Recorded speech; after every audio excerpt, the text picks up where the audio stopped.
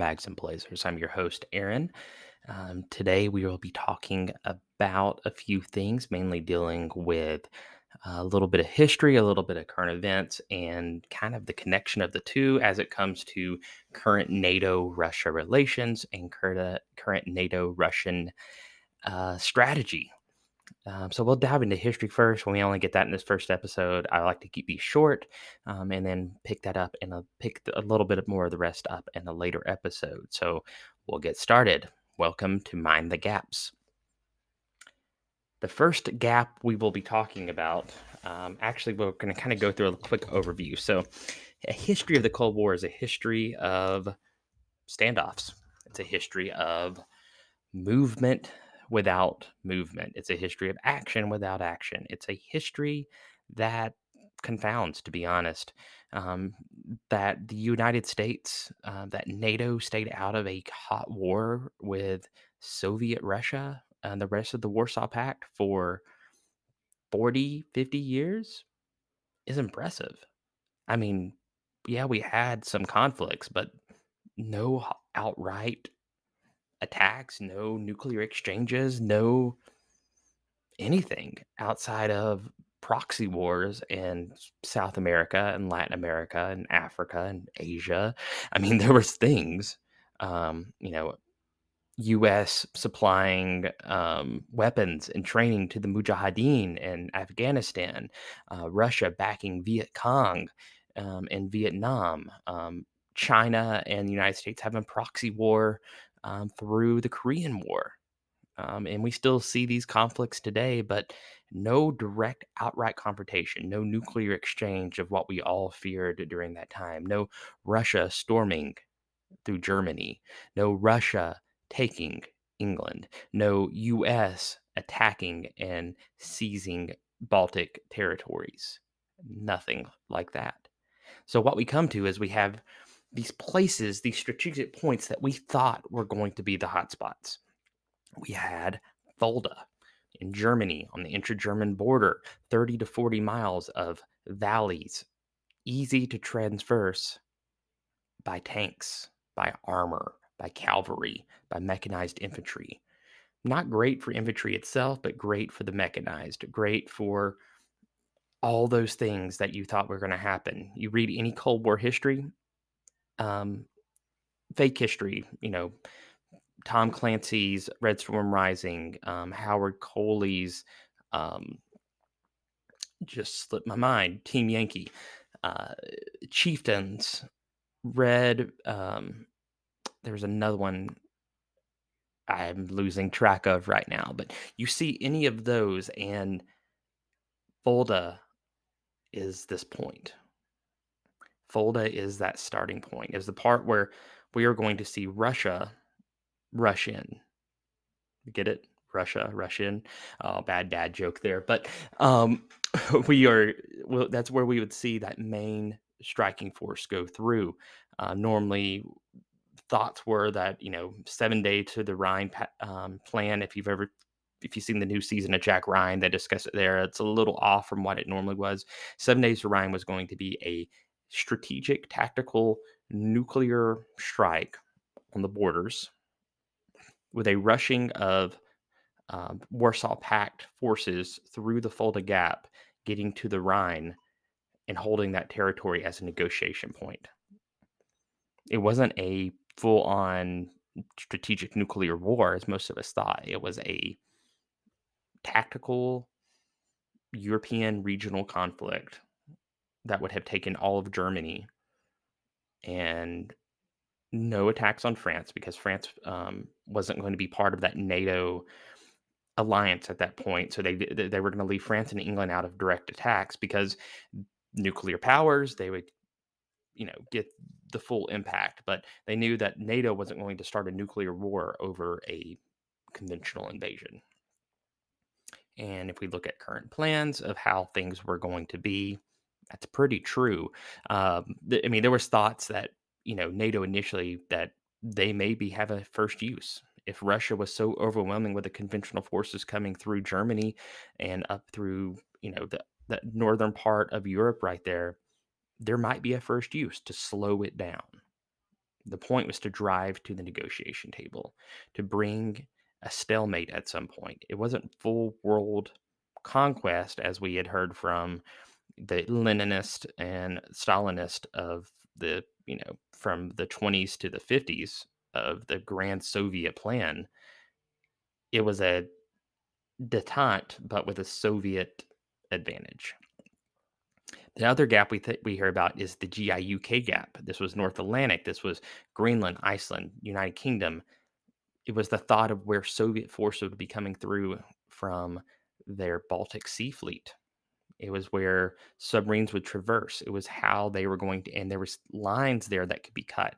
Another big point of Red Storm Rising is this GIUK gap. It's where we saw most of the North Atlantic warfare in that book. It's also where we thought we would see most of the North Atlantic warfare on the sea and, in a probable World War III. So gaps played this huge, huge part in Cold War history. If there was an attack in August 1985, like one book I read, it would have been, 52 to 77 degrees in Fulda, high average highs. It would have been not rainy season. It would have been the time to hit. It would have been the time that NATO was least prepared. It was right before reforger exercises that were very common in the 80s. It is right before we would see that buildup of forces in Europe. U.S. forces would be coming back from a summer break. They wouldn't be as prepared, wouldn't be as full. Russia knew that they could have a strike of 7 days to draw the U.S. to the negotiation table, to draw NATO to the negotiating table, while also gaining a bigger buffer of territory to protect their strategic interest in the Baltics and Eastern Europe. And that brings us to modern day. What is the gap that is there now? Because we know there is one. A gap, as General Ben Hodges says, isn't something to be plugged. It's something to watch. So we're not plugging these gaps.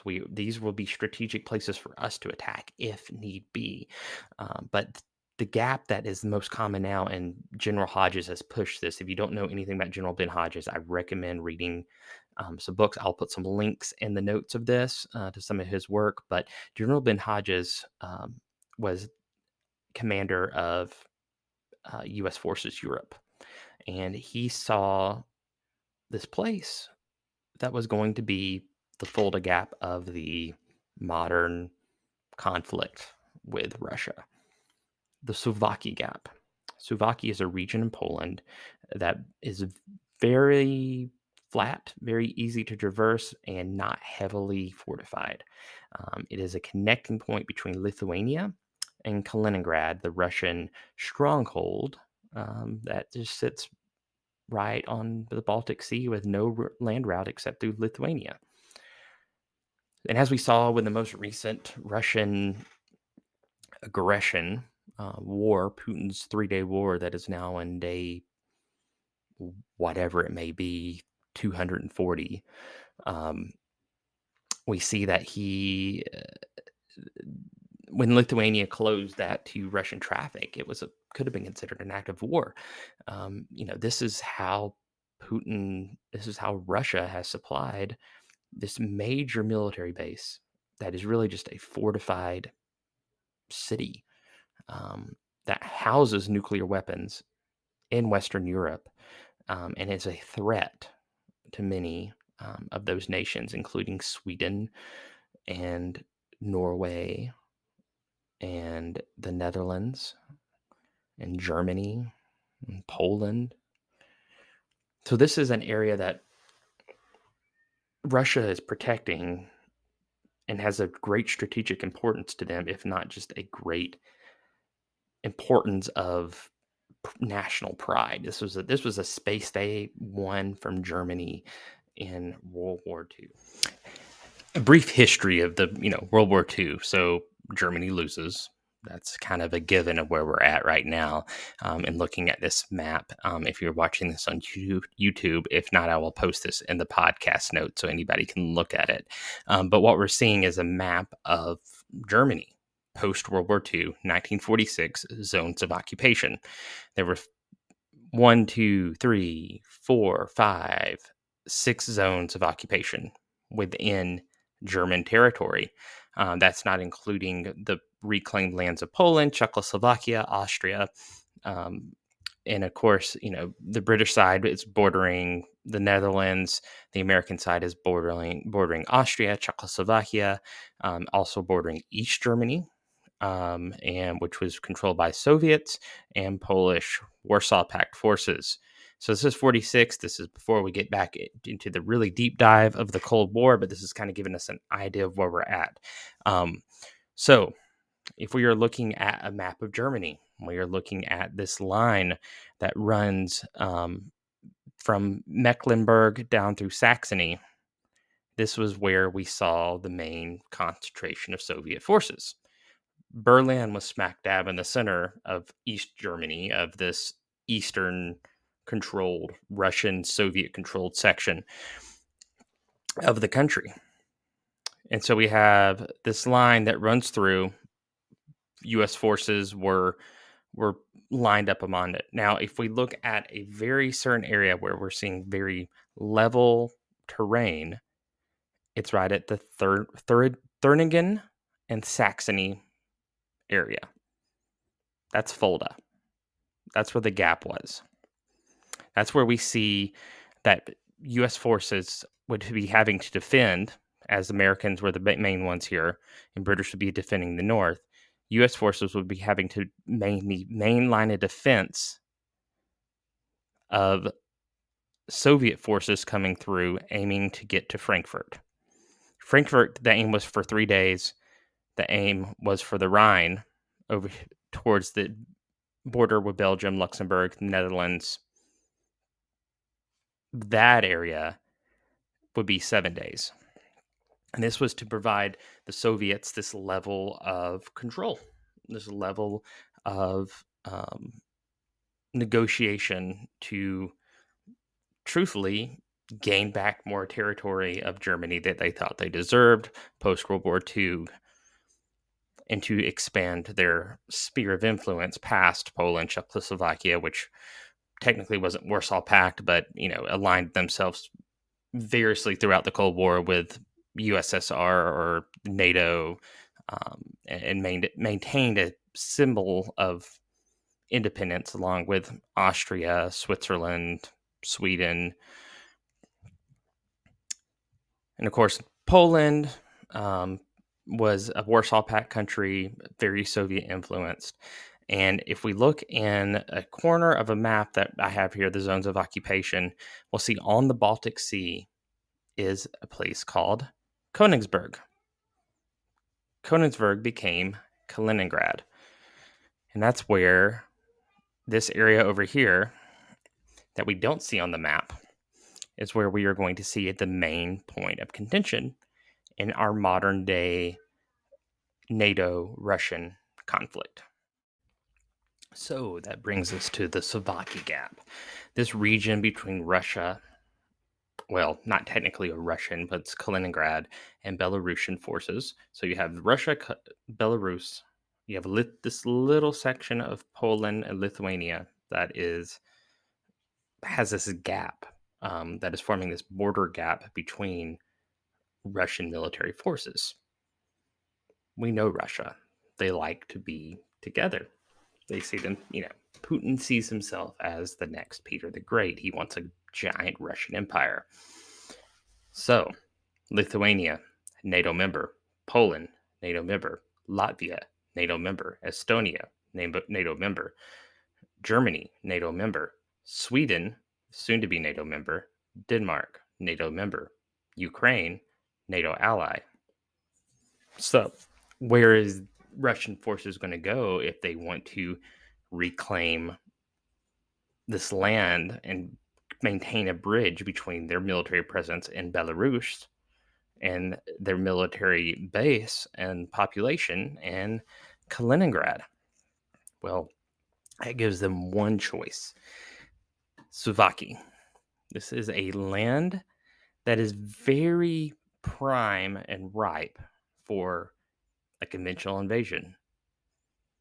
And Russia would use the same reason they're using Ukraine, that this is a very Russian or Baltic area of Poland and Lithuania.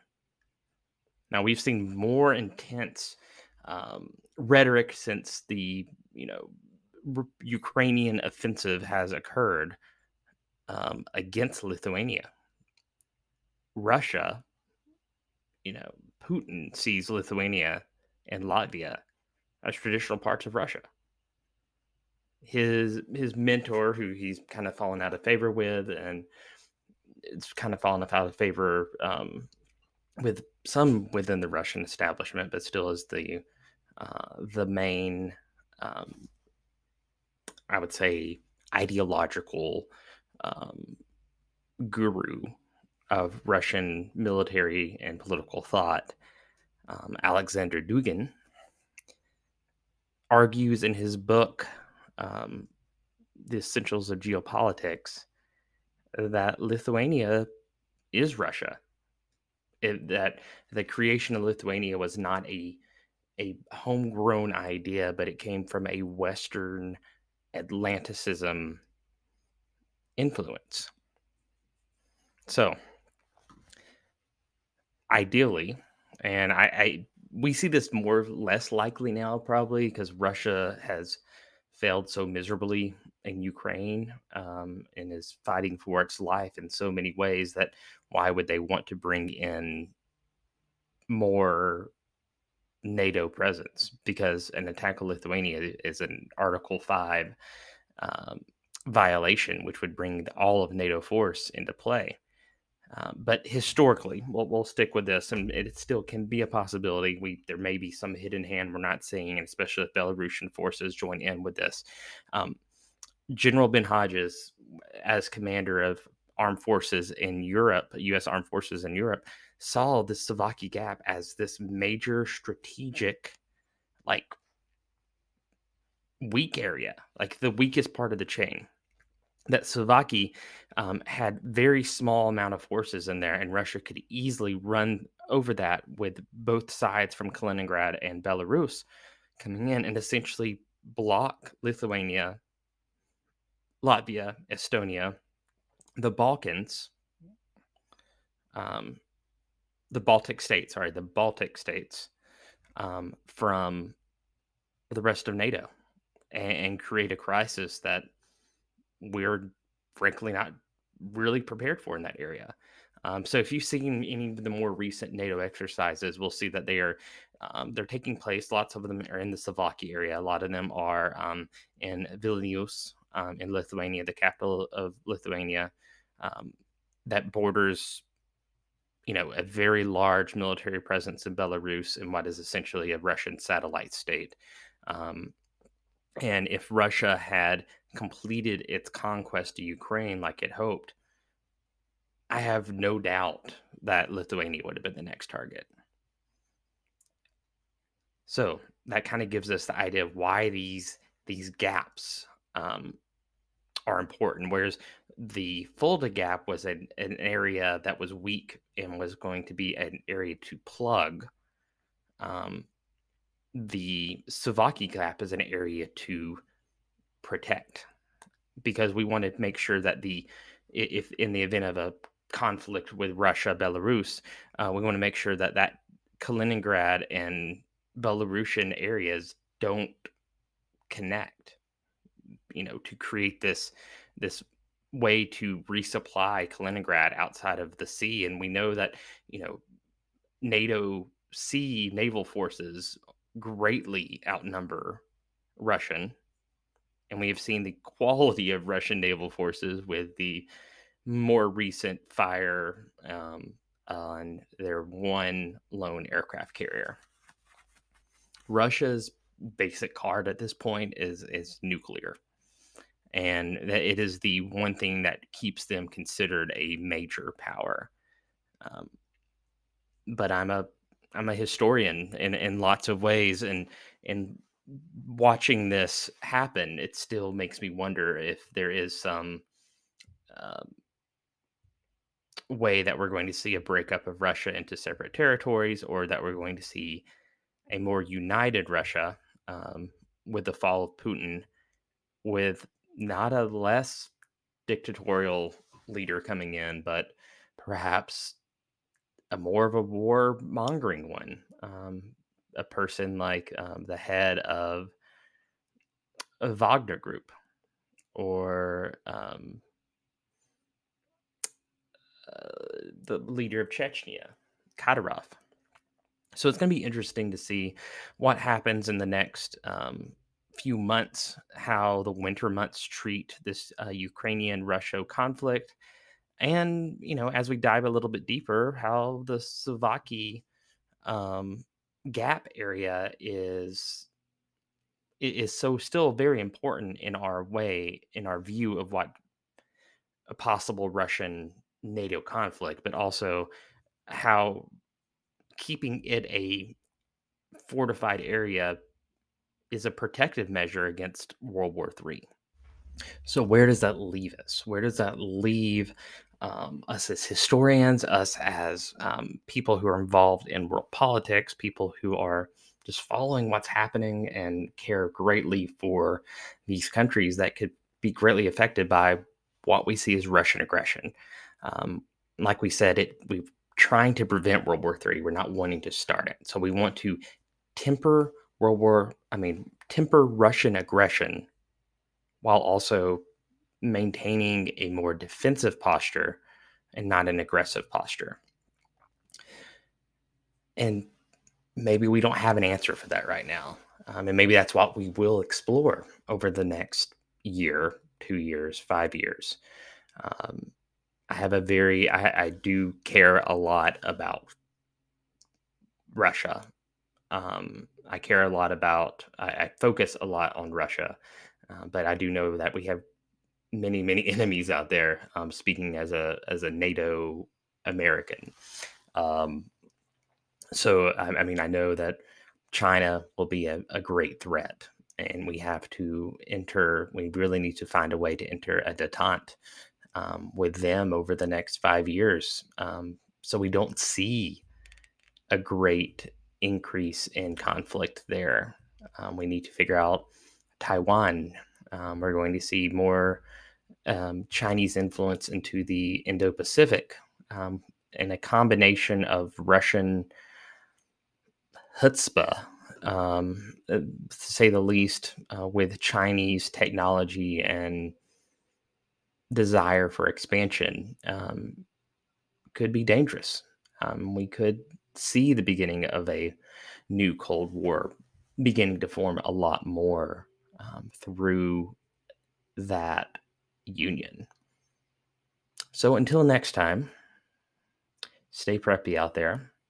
I appreciate everybody's input and desire, messages that I got to come out with a new episode. I do apologize. I have battled, I feel like, a sickness every couple weeks, it felt like. But I'm glad to be back. I'm hoping to do these on a more regular basis. We're looking at maybe a format change of adding another person in here. I would love to do some interviews. So if you have anybody that you know or would love to hear from, or a topic dealing with Cold War, with diplomacy, with Russia, Ukraine, or even with our Indochina issues that may be coming up soon, please reach out to me. You have my email. You can leave a comment here. Please like and subscribe. Please leave us a good review on Apple Podcasts and Spotify. Hope to talk to you soon. As always, stay preppy.